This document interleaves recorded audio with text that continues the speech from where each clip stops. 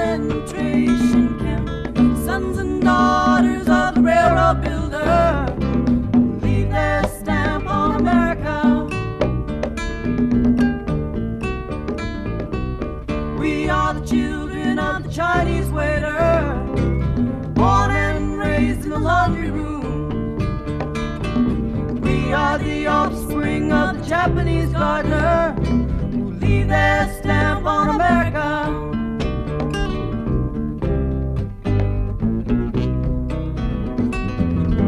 Sing a song for ourselves. What have we got to lose? Sing a song for ourselves. We got the right to choose. We got the right to choose. We got the right to choose.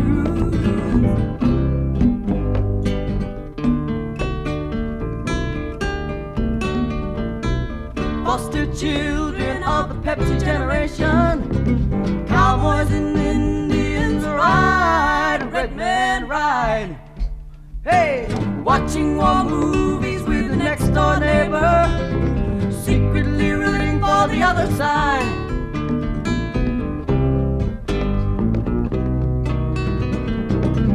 Sing a song for ourselves. What have we got to lose? Sing a song for ourselves. We got the right to choose. We got the right to choose. We got the right to choose. We are the cousins of the freedom fighter, brothers and sisters all around the world. We are a part of the third world people who will leave their stamp on America. Who will leave their stamp on America. Who will leave our stamp on America. Who will leave our stamp on America. America.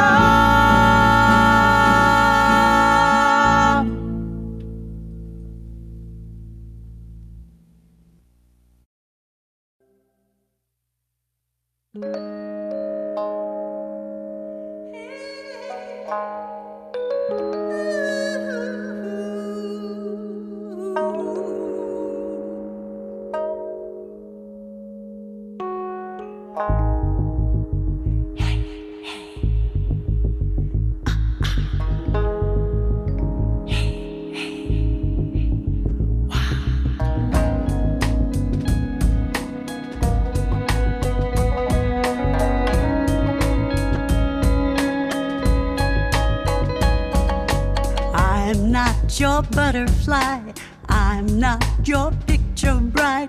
I am a samurai woman who holds up half the sky. I haven't bowed my head, I haven't bound my feet, I have endured the heat. I'm not afraid to leave. I am, I am.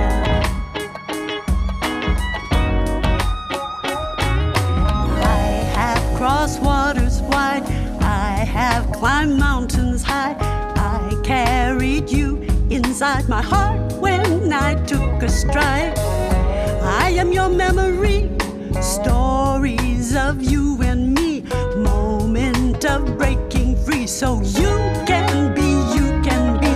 I am, I am, I am, hey. Know my age, I am born every day. My spirit can't be gauged, I'm living to create. I am, hey, hey, hey, I am, ooh, I am. I'm a grandmother, I'm a barefoot gardener, a lover, a healer, I'm a memory keeper. I am a dancer, I'm a freedom believer.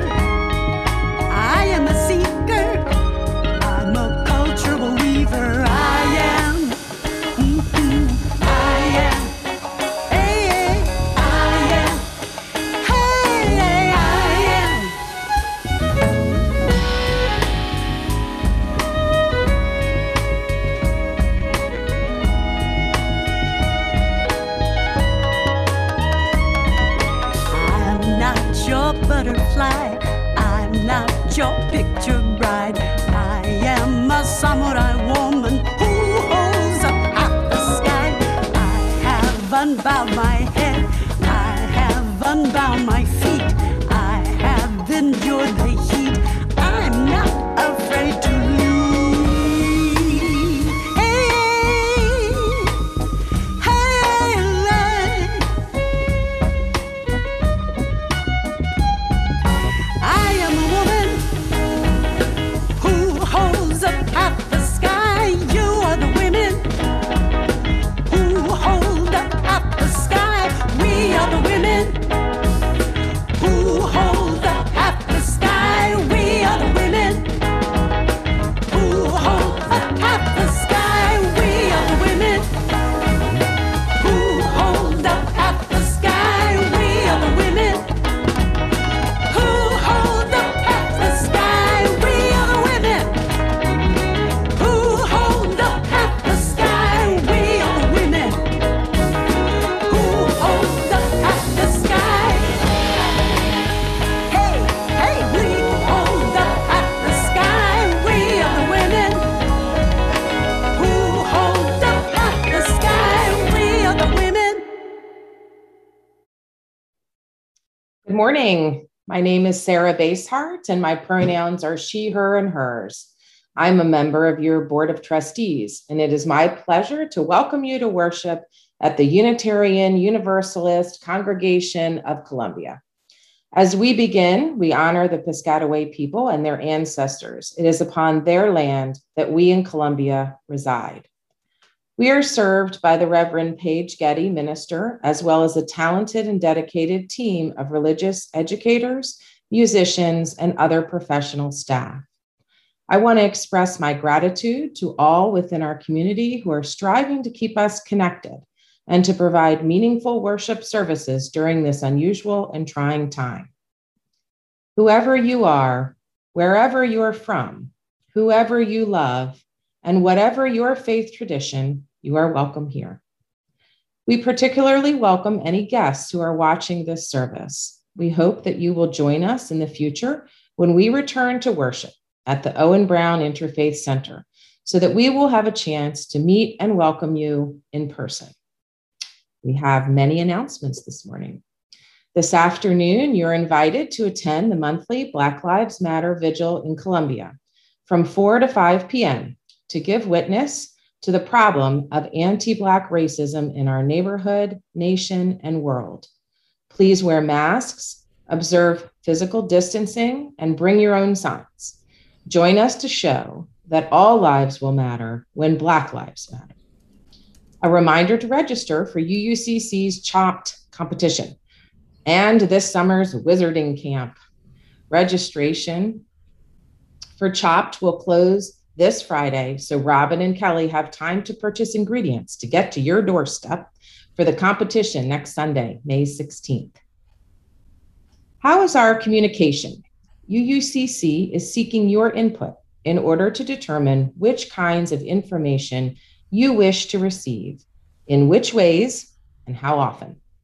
Please complete the communication survey that will appear in your inbox this afternoon so we can understand how best to connect with you all. Thank you.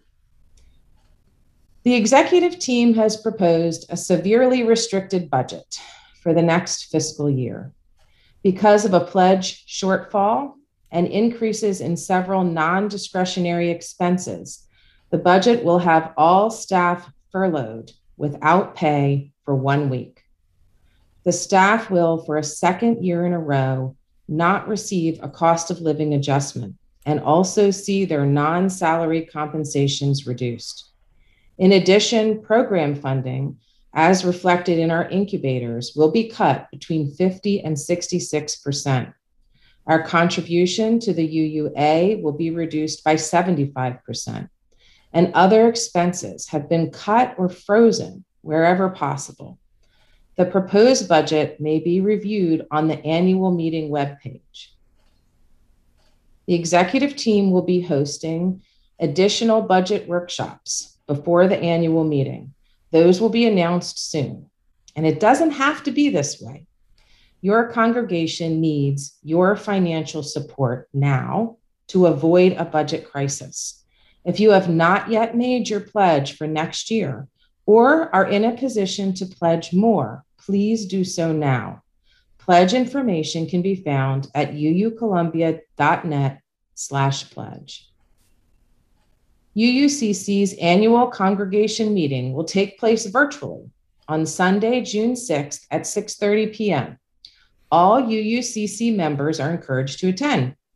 Members must register in advance. Please see the annual meeting webpage for registration and other information. Non-members will have an opportunity to observe the meeting. These details are being worked out and will be announced soon. The Trust and Reconciliation Committee is working to finalize its report to the board after listening to 89 members of our UUCC community. This Tuesday, May 11th, the team will present its recommendations to the board at its meeting and expects the full written report to be complete by later this month. Please see the link in the chat for more information. Thank you. Good morning, UUCC, and thank you, Sarah, for that slew of announcements. My name is Valerie Hsu.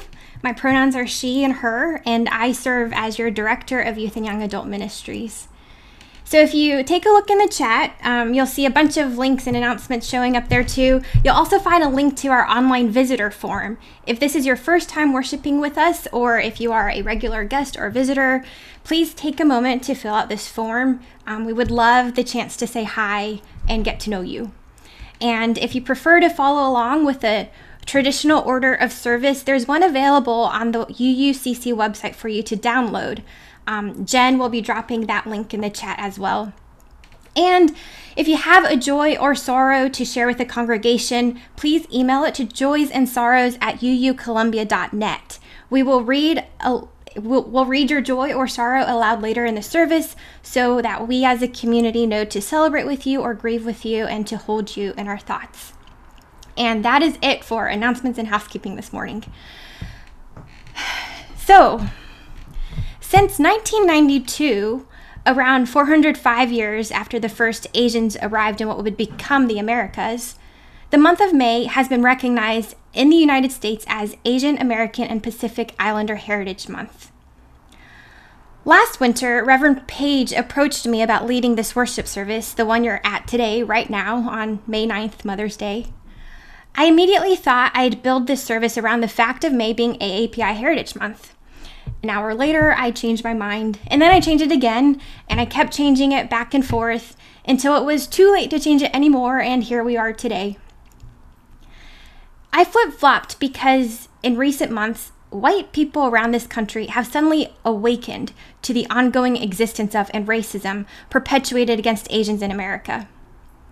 Between marches and hashtags and think pieces, speaking out against anti-Asian racism seems to be the buzzy new trend through which white people can perform their wokeness.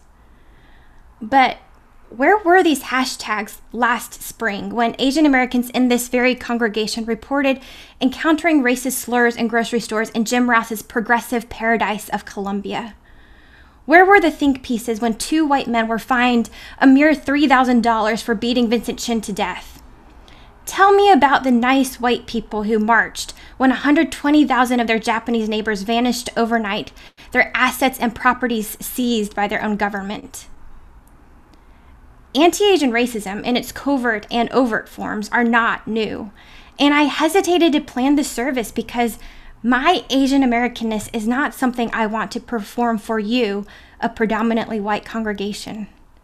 Even now, with the service underway, I feel uncomfortable because I do not want to be perceived as pandering to the moment. And frankly, I do not want to give you the satisfaction of feeling good about yourself for attending this service. Because feeling good is not what brings us together, ever, as a religious community. We come together to struggle together on our spiritual journeys. We gather and worship to challenge each other to live our values. We remind each other of these purposes every Sunday morning in our congregational covenant. And so today, I ask you to lean into this spirit of struggle and of challenge, this spirit that defines our Unitarian Universalist worldview as we consider what it means to be Asian in America. What is Asian America? Who is Asian American? The writer J. Caspian King observed wryly that Asian American is mostly a meaningless term. Nobody grows up speaking Asian American. Nobody sits down to Asian American food with their Asian American parents, and nobody goes on pilgrimages back to their motherland of Asian America. Historically, Asian American was a term coined to describe a political identity, an identity that rose up in the 1960s as part of a pan-racial, pan-ethnic solidarity struggle to root out colonialism in academia, led by brave, strategic, and activated students in campuses across the United States under the banner of the Third World Liberation Front. According to historian William Way, the Asian American movement was rooted in a past history of oppression and a present struggle for liberation. But over the years, the term has lost all its power, all its rage. It is no longer attached to a political movement. It no longer connotes liberation or radical solidarity. What was formerly an activating term is more like an adjective now rather than a political identity, says the scholar Karen Ishizuka. Because how can you describe an identity that is meant to include Americans with family origins in 48 countries? How can a single term represent over 23 million Americans who speak hundreds of languages and come from hundreds of diverse cultures and ethnicities? Asian Americans are from Pakistan and the Philippines and everywhere in between.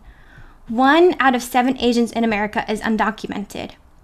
In New York City, Asian Americans have the highest poverty rates of any group, while in Howard County, Asian Americans comprise 19% of the population and earn a median household income of $125,000.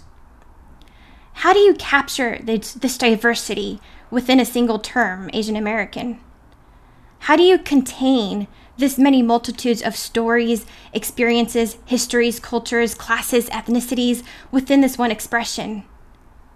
When you say Asian America, I ask, which one? This is what we'll consider together today. And in the spirit of inquiry and struggle and challenge, I now invite Sunanda to ring the bell to call us into worship. Sunanda, Seema, Rohan, and Reva will share their family ritual of lighting a flame and saying a Vedic prayer with us.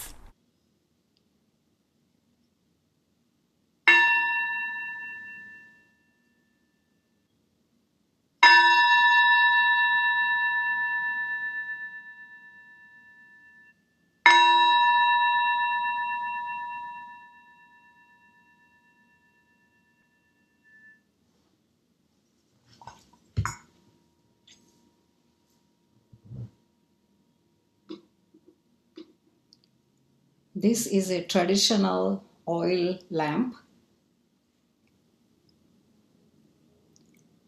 Shubham karoti kalyanam arogyam dhana sampada shatru buddhi vinashaya deepajyoti namostute. O flame of the lamp, brighten our life with auspicious goodness, bounty, physical health, wealth, prosperity. Extinguish all dark thoughts of animosity. We bow down to you in worship. So please join me in speaking together the words of our congregational covenant that will appear on your screen as we remind ourselves of our promises to one another and why we gather.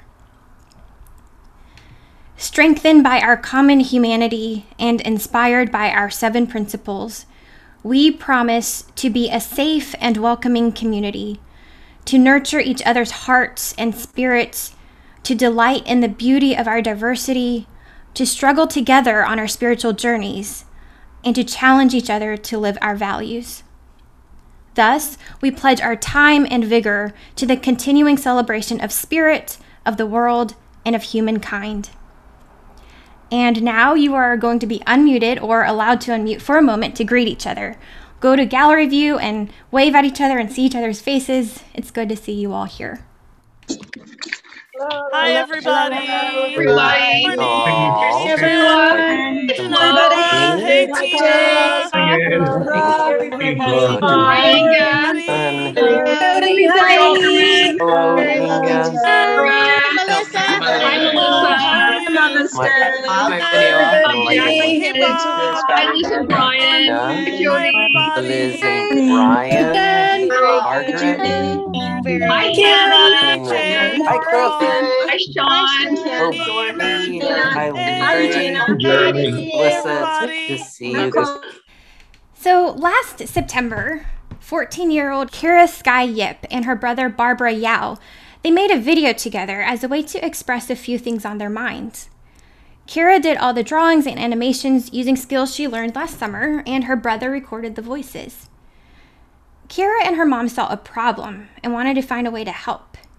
One way you can help when you see a problem is by talking about it, asking questions, and encouraging other people to talk about it too. So here's the video they made to do just that.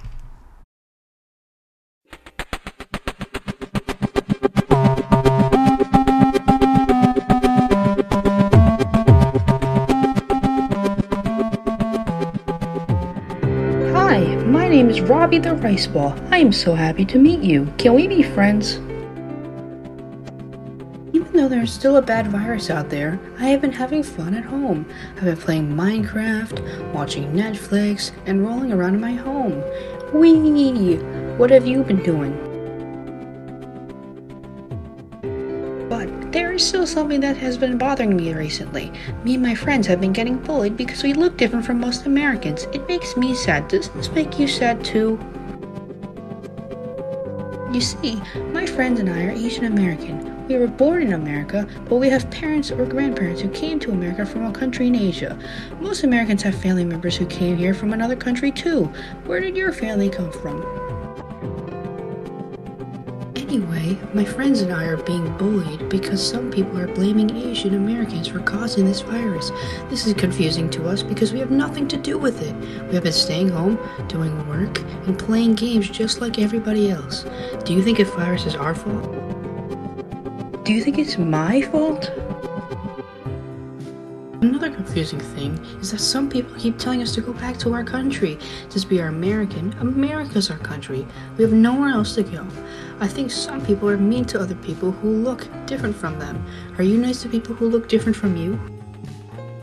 Is it okay to be different?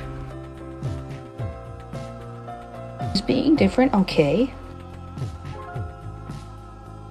A lot of Asian Americans are now very sad, angry, and afraid to go outside. I don't think anyone should be bullied just because they are different. What do you think? I would like to know if we can still be friends, even though I am Asian American and may look different from you. Can we still be friends? We hope that you and Robbie can still be friends. You can keep in touch with Robbie on Facebook at Robbie the Rice Ball. Thanks for watching our video.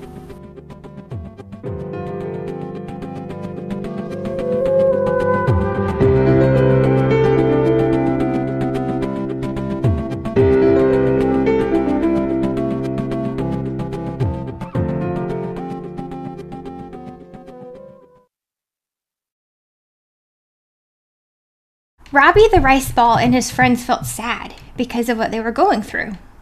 Instead of just feeling sad by themselves, they started asking questions. Questions like the ones you heard in the video. Are you nice to people who look different from you? Here in this community, I think most, or maybe all of us do our best to be nice to people who look different from us. But how do you know that other people feel that you are being nice to them? Have you ever accidentally done something not nice that you didn't know about? Robbie also asked the question, is it okay to be different? What is something that is different about you that makes you stand out from your friends? Is it something you're proud of? Is it something you feel like you have to hide sometimes? Maybe these are questions you can ask your family and have a conversation about this afternoon. And don't forget to ask the most important question. I think the most important question Robbie asked is, what do you think? Because most of the time, we have no way of knowing what other people are thinking. That's part of what makes being human so exciting. Getting to know other humans is like going on a treasure hunt. We get to go on the sometimes scary journey of asking them questions and digging deep and finding out what treasures, what light they bring to the world. What do you think? Robbie and his friends felt sad because they were being bullied. Sometime this year, you've probably heard about a rise in anti-Asian racism sweeping the country. The numbers are staggering. In some cities, reported incidents are at a 223% increase compared to the same period pre-pandemic. A week ago today, 2 Korean American women, sisters, ages 66 and 67, were attacked, struck repeatedly over their heads with a cinder block as they left work less than 2 miles from my house. But I wonder, has there been an actual increase in covert racist violence? Or merely a perceived increase because of rising awareness and outreach, resulting in more accurate documentation? What do you think? On March 16, this long, bubbling cauldron of violence and hate finally caught the attention of the mainstream in Atlanta's devastating shootings. A week later, many of you gathered at the Columbia Lakefront for a Stop Asian Hate rally co-sponsored by this congregation. At the rally, UUCC member Carla Gates spoke on behalf of her organization, Black Lives Activists of Columbia. Carla has agreed to share her words from the rally again with us today. Carla? Hi, thank you, Valerie. Good morning, UUCC. As stated, my name is Carla Gates. My pronouns are she, her, and hers. So I gave this speech, not the space, on March 24th in the wake of the Atlanta spa murders where 6 Asian American women were killed. As part of the Black Lives Activists of Columbia, or BLAC, Leadership Collective. So a little bit about BLAC before I get into my speech. BLAC is a radical, grasping at the root, progressive, Black-centered organization that seeks to dismantle systemic racism, other systems of oppression, and promote Black equity and wellness in Columbia, Howard County, and the broader Maryland community. We unequivocally affirm that all Black lives matter, regardless of actual or perceived sexual orientation, gender identity, gender expression, economic status, ability, disability, religious beliefs or disbeliefs, immigration status, or location.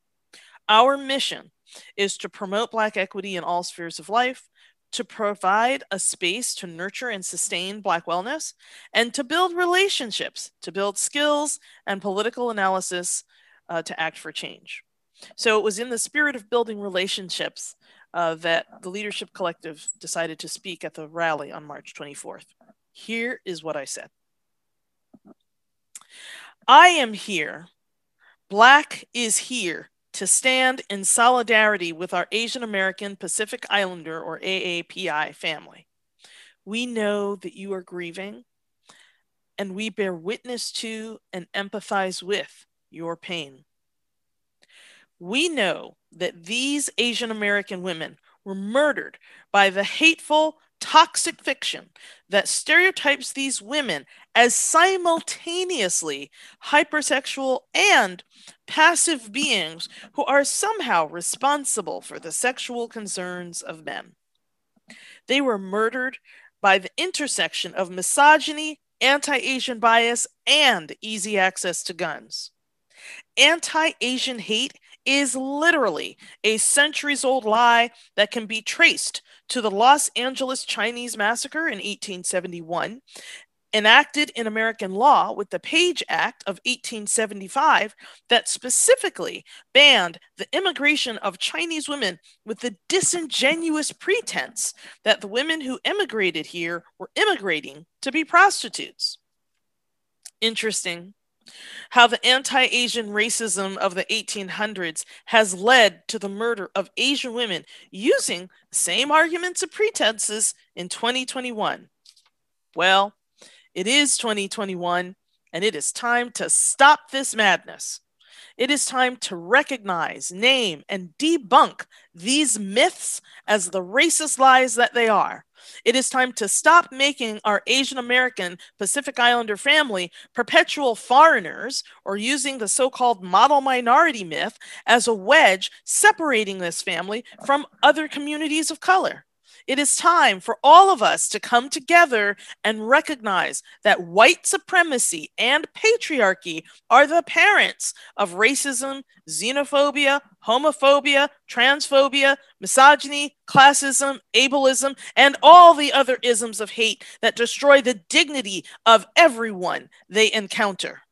It is time to say enough. You will not steal our dignity any longer. We will work together for the good of all humanity. We will honor and celebrate our unique histories because that is what makes our lives rich with joy. We will celebrate the value of each human life. We will honor the worth, value, and dignity of each of us. We will work to make this vision a reality because none of us are free till all of us are free, and we are going to get free. Please join me in singing hymn 1017, We Are Building a New Way, verses 1 and 2. We are building a new way. We are building a new way. We are building a new way. Feeling stronger every day. We are building a new way. We are working to be free. We are working to be free. We are working to be free. Hate and greed and jealousy. We are working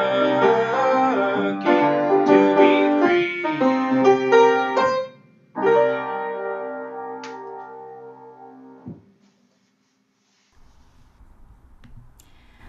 We are working to be free, we just sang.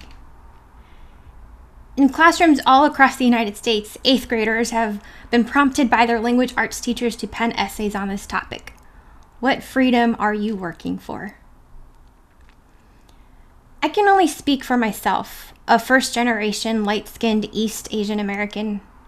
But I am working to be free of that white gaze that simultaneously identifies me as a perpetual foreigner, always the other, never American enough, my answer to the question, where are you from, never satisfying, and celebrates me as a model minority, dutiful, hardworking, educated, as part of white supremacy power's eagerness to uphold anti-blackness in our American systems. Carla's speech hit upon key moments in Asian American history that exemplify this tension. Chinese laborers were hardworking enough, though alien, strange, dirty, diseased, to be imported by white merchants to build their railroads, but they weren't white enough, American enough to be their neighbors. 2 years after the completion of the Transcontinental Railroad, built upon the backs of immigrant laborers, none of whom appear in the celebratory photos taken at Promontory Point, the LA massacre to which Carla alluded occurred. The largest mass lynching in the United States history. 500 white men enraged by a rumor left 18 dead, including a 14-year-old boy. Incidents like these were not isolated. In Rock Springs, Wyoming, white men, believing that the preponderance of immigrant laborers in the region would diminish the value of their jobs, murdered 28 and injured 15 Asian immigrants in one afternoon. Many burned alive in their homes, their corpses strewn about to be eaten by dogs, and chased the remaining 500 out of town to live in boxcars. I didn't learn this history until recent years. It was willfully kept from me, and it was probably willfully kept from you too. I spent my life believing the lie that there is a place for me in this white country, in this white society, and I diminished and contorted myself to fit that white gaze in order to serve that lie. And then one day, I learned this history, and I learned there was never intended to be a place for me. that this country, an experiment in white supremacy and colonialism, will only embrace those who are white enough, Anglo enough, wealthy enough. And that's okay. Because in learning this history, I also learned that I do not have to be content with this country, this experiment in white supremacy. The history of Asians in America follows this well-worn pattern. First, global imperialism by white supremacy forces leads families and individuals in countries around the world to seek employment and opportunity in America. Second, those who make it here face oppressive discrimination in the form of lynching, segregation, and racist rhetoric.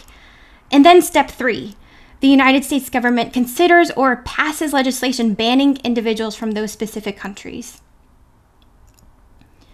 But the story doesn't end there. There is a step 4. Immigrants organize and fight. Immigrants like laundromat owner Ye Kuo, whose tenacious fight for his family's right to run their business resulted in the 1886 Supreme Court decision that extended the rights of due process to people of all races and nationalities under the 14th Amendment's Equal Protection Clause, a decision that has resonated throughout history as a step toward liberty and justice for all.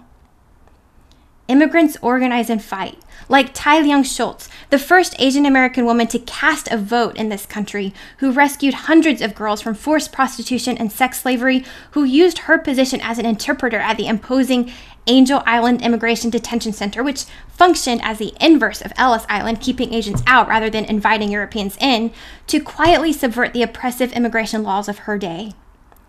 Like the family of 9-year-old Martha Lam, who brought the first case to desegregate the nation's schools to the Supreme Court in 1924, 3 decades before Brown v. Board.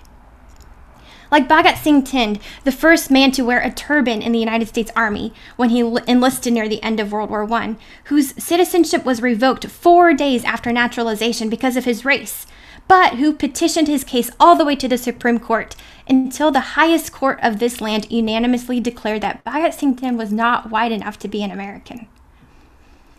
Immigrants organize and fight, like Yuri Kochiyama, imprisoned with her family in Arkansas as a young adult, her crime being Japanese, who dedicated her life to the political struggle of freedom for all people, whose radical solidarity put her at the side of Malcolm X as he died, and whose radical hospitality sustained the families of political prisoners around the world.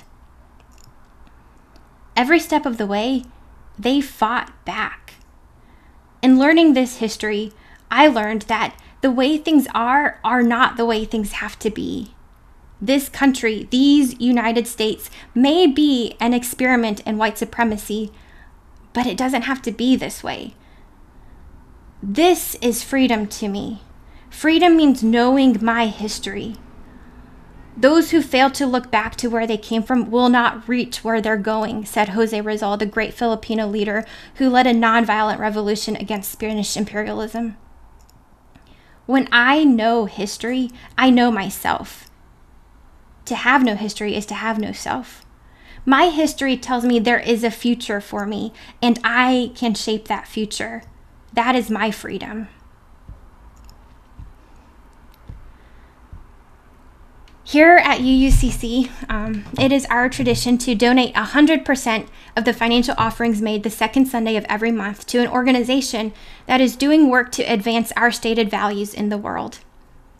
This month, UUCC's environmental justice team selected the National American Pacific American Women's Forum, NAPAF for short, to be the recipient of our second Sunday donations because of the organization's work to educate and empower women and girls, an essential strategy in combating the looming climate disaster. Learn more about NAPAF in this 3-minute video celebrating the organization's 20th anniversary in 2016. After the video, Jeremy will share music while you take a moment to make your donation by following the instructions on the screen. Thank you for your generosity.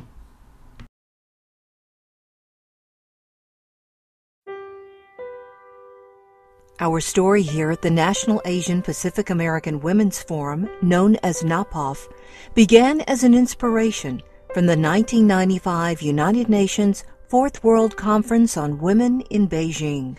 And it was the spirit of Beijing in terms of how to bring Beijing home that became kind of the genesis for the birthing of NAPAF.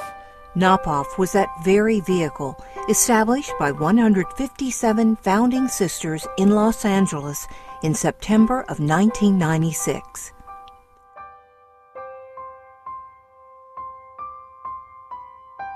Over the last 20 years, NAPOF has worked tirelessly on issues that impact Asian American women and girls, advancing their social justice and human rights. On a personal level, NAPOF has really been sort of my, the sisterhood, really, my emotional support, the network that supports my soul and my heart. In order for real change to happen, you have to combine the cultural with the political. And NAPOF is just one of the only organizations that really fight for our voices in the Capitol, on the Hill. So that part definitely cannot be understated. We do policy advocacy work so that there's a voice for us, and we take our seat at the table and we represent the needs, the experiences, the desires, the hopes and dreams of our community. All the way from city council meetings, all the way to, the White House and in the halls of Congress. NAPOF has been leading the fight for reproductive justice, immigrant rights, and economic justice for Asian American Pacific Islander women and girls. I say reproductive justice is the most important issue we have to work on, because I think it's the last area of struggle that is awkward, uncomfortable. Nobody wants to talk about sex. I think the space that NAPOF has taken to uplift some of the unique experiences that the API community, and particularly API women and girls, experience in coming to this country is one that is sorely needed in the conversations that are happening around immigrant rights and immigration right now. She grows up in a country where she does not have to fear for her safety, that she has choices, that she does not have to be separated from her family because of who she is, that her identity as a biracial child, having lesbian parents, growing up in a bilingual household, that becomes the norm.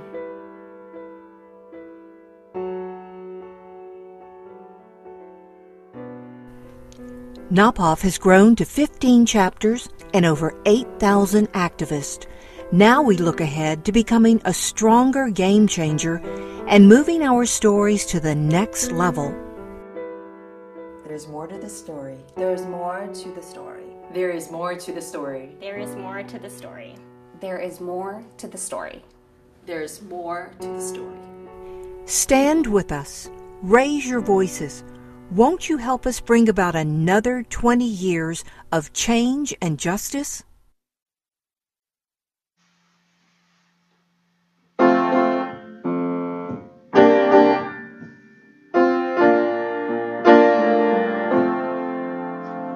Though days be dark with storms and burdens weigh my heart, though troubles wait at every turn, I know I can go on. When sorrow heals my soul and burdens make me strong, though troubles wait at every turn, I can go on.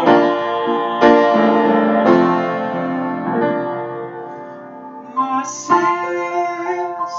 in my heart, my brother in my soul,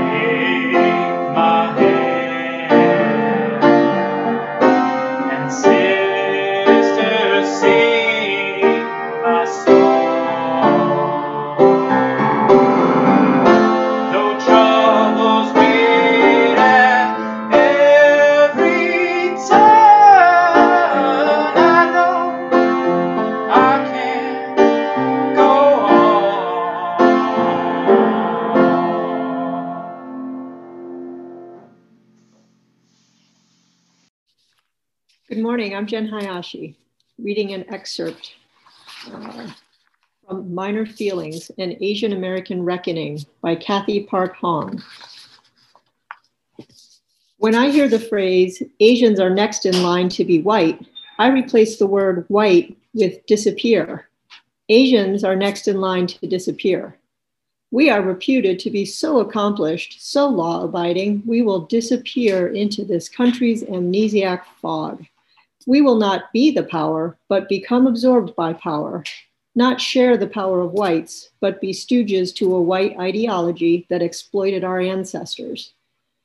This country insists that our racial identity is beside the point, that it has nothing to do with being bullied or passed over for promotion or cut off every time we talk. Our race has nothing to do with this country even, which is why we're often listed as other in polls and why we're hard to find in racial breakdowns on reported rape or workplace discrimination or domestic abuse. It's like being ghosted, I suppose, where, deprived of all social cues, I have no relational gauge for my own behavior. I ransack my mind for what I could have done, could have said. I stop trusting what I see, what I hear. My ego is in free fall while my superego is boundless, railing that my existence is not enough, never enough. So I become compulsive in my efforts to do better, be better, blindly following this country's gospel of self-interest, proving my individual worth by expanding my net worth until I vanish.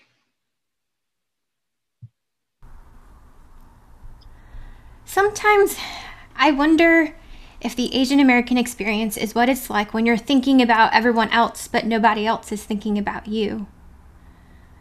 The Korean American actor Stephen Yeun said this in an interview this February. I knew exactly what he meant.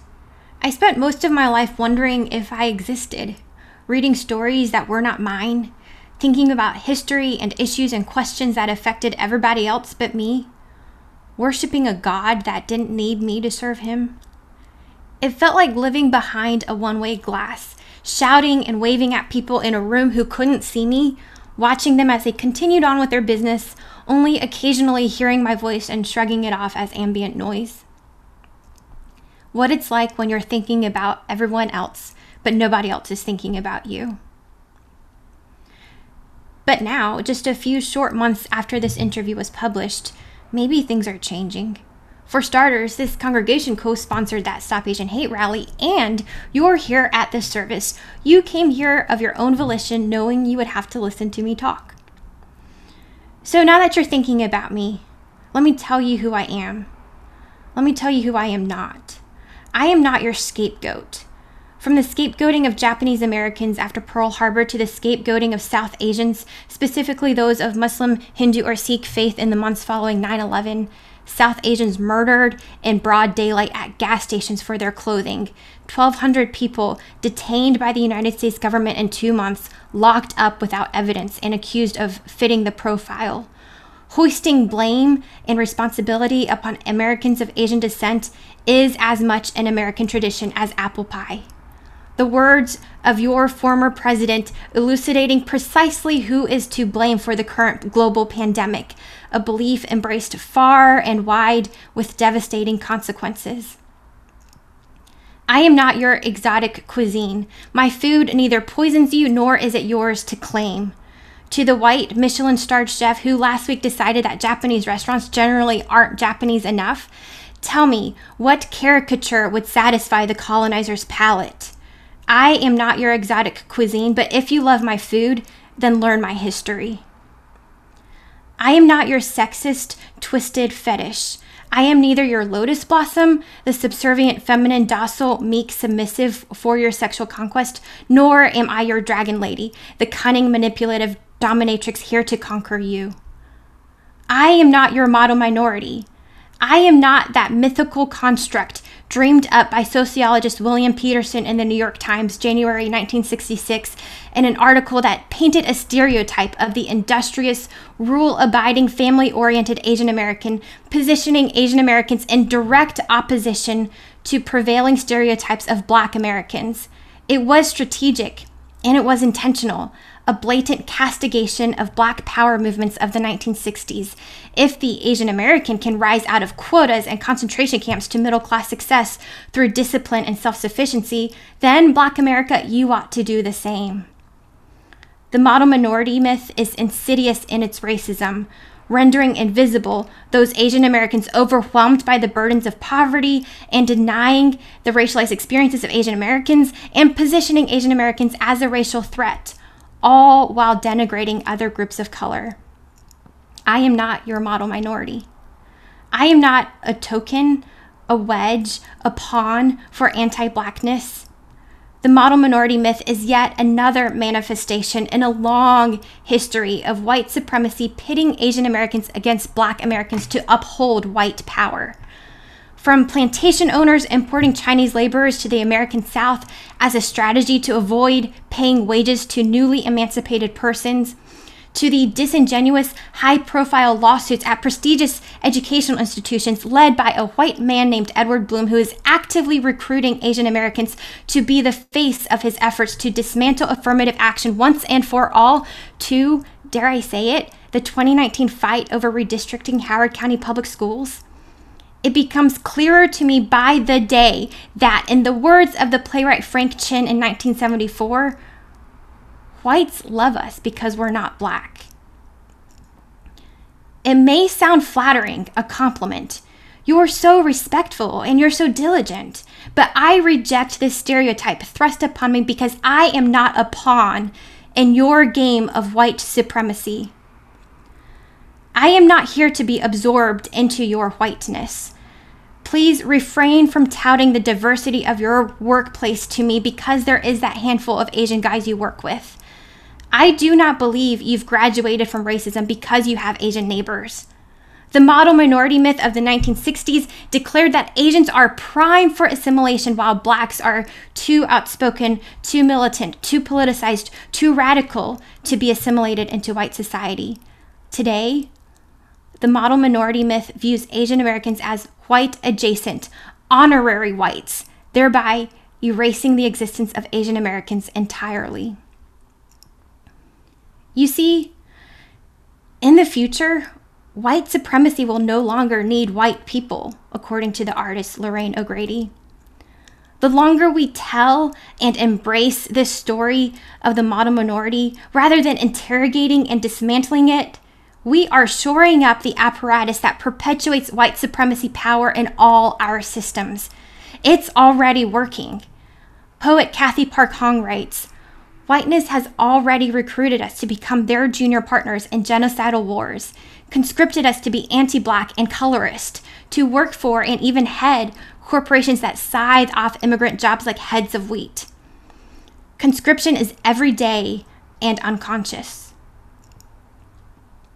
After all, as scholar Charles W. Mills writes, whiteness is not really a color at all, but a set of power relations.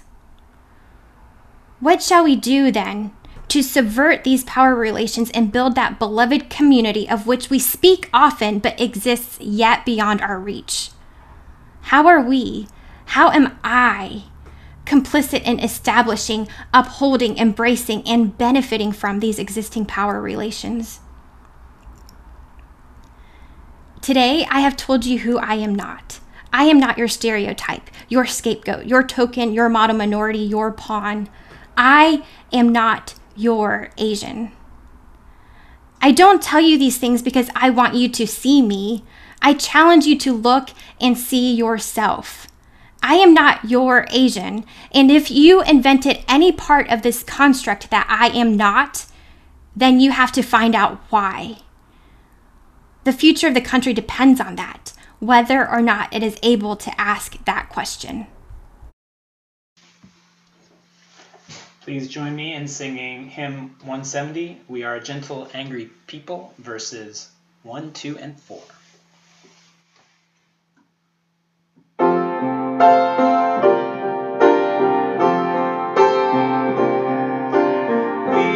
are a gentle, angry people.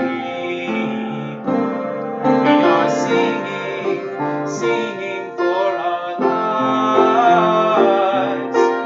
We are a gentle, angry singing, singing for our lives. We are a justice-seeking people, and we are singing, singing for our lives. We are a justice-seeking people, and we are singing, singing for our lives. We are a land of many colors, and we are singing, singing for our lives. We are a land of many colors, and we are singing, singing for our lives.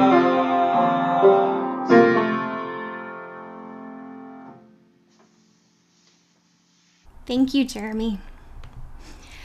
Each Sunday, we pause to honor the personal joys and sorrows you have shared with us. We honor joys and sorrows by placing a single pebble in a communal bowl of water to symbolize the ways that individual lives ripple out and touch us all. Today, I place stones I gathered from the pebbly beaches of Northeast Taiwan as a reminder that stories from the Asian diaspora around the world and here in the United States and in our community are stories that shape this congregation. It seems only fitting to use these stones in this ritual of family, of connection, and of community.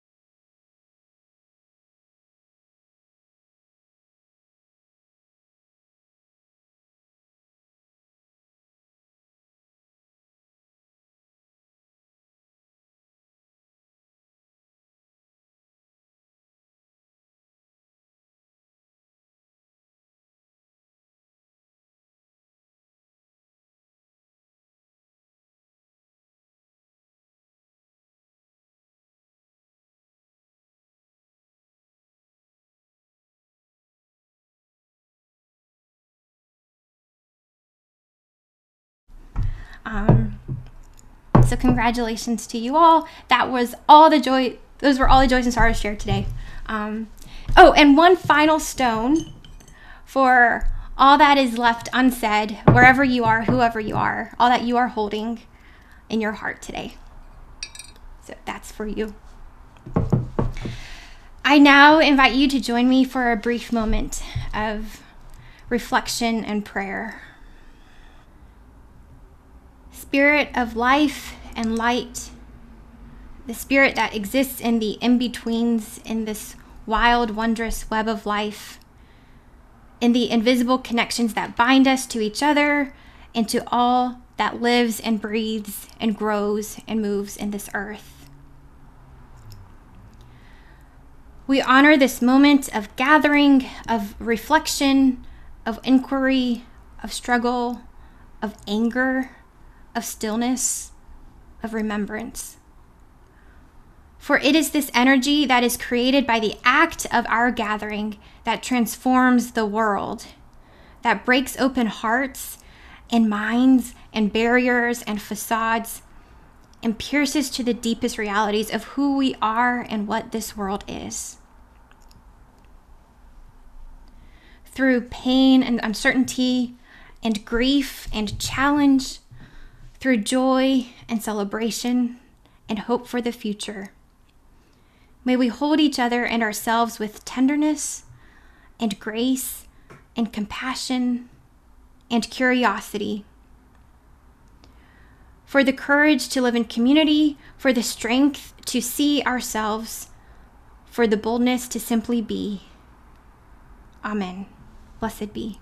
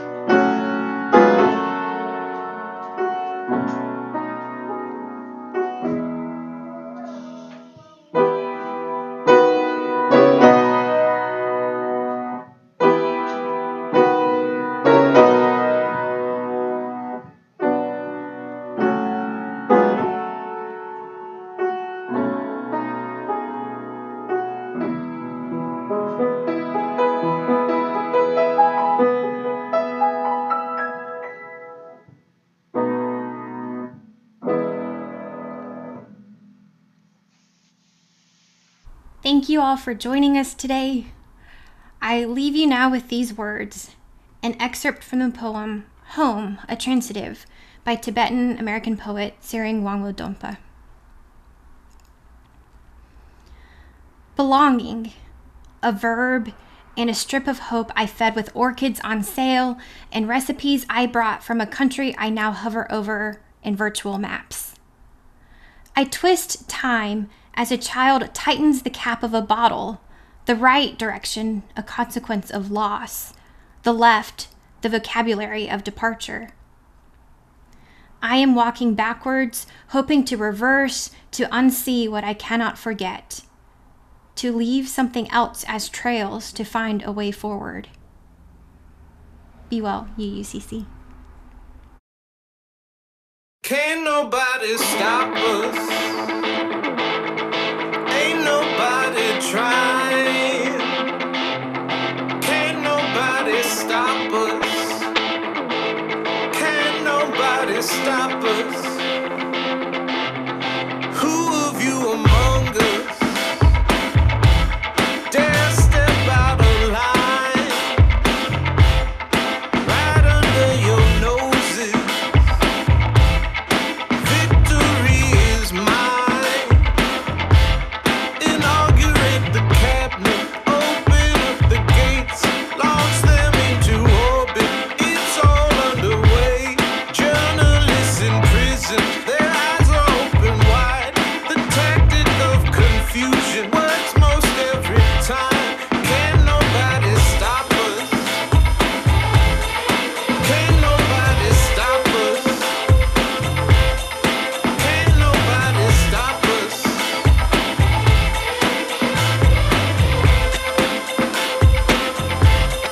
Talking heads, they warn us.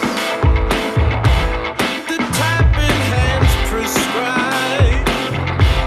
They're trying to start an uproar, but you're better off alive. If you wanna make an omelet, you're gonna have to crack some heads. And if you start your little whining, well, they send you a bouquet. Can't nobody stop us. Can't nobody stop us. Can't nobody stop us. Can't nobody stop us.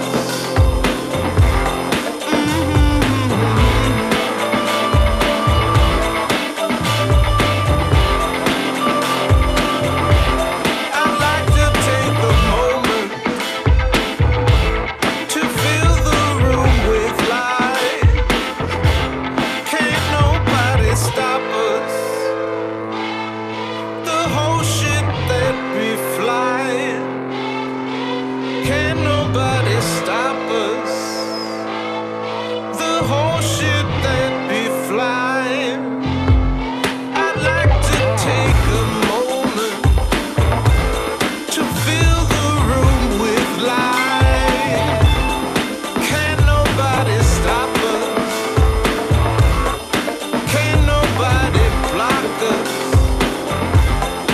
Can't nobody stop us.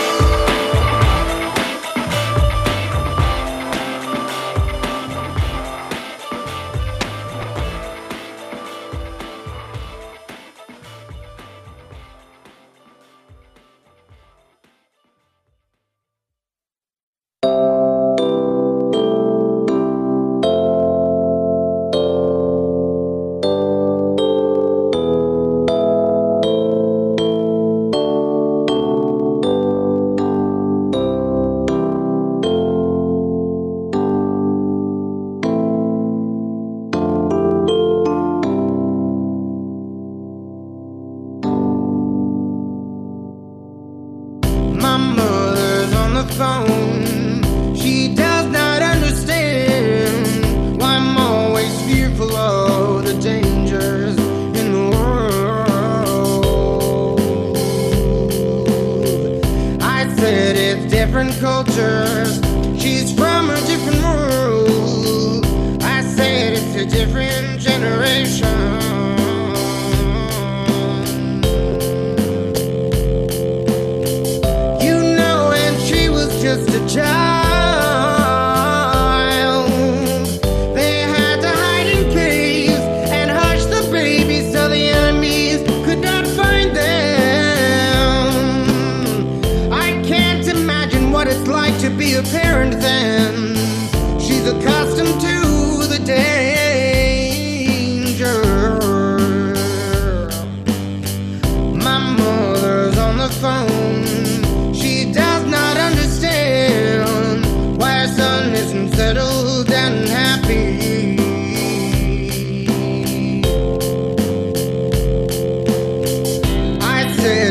different culture.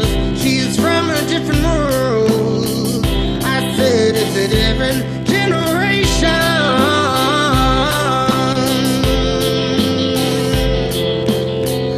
You know, and she was just a child. They told the lepers that the blood of kids could cure them of their situation. I can't imagine what it's like to be a kid back then. She knows I'm a lucky one.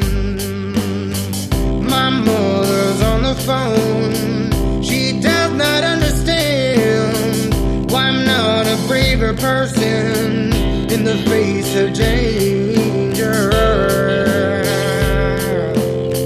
I said it's different cultures. She's from a different universe. I said it's a different generation.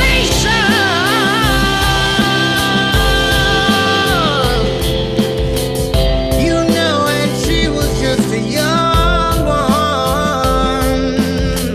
She saw the UN soldiers firing back on battle cruisers out in the distance.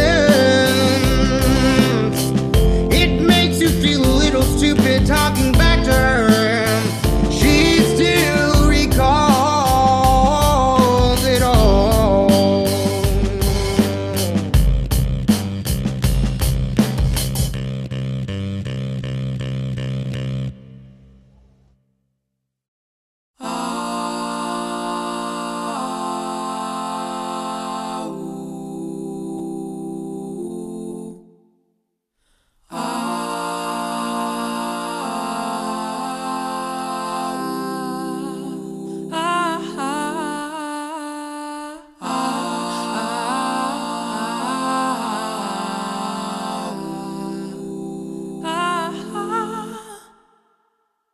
I've been missing you, missing you. Did you know that I still care? I've been trying to, learning to follow through, even when you're not there. Want you to know that it hurts sometimes. Want you to know that I'm still alright. I've been missing you,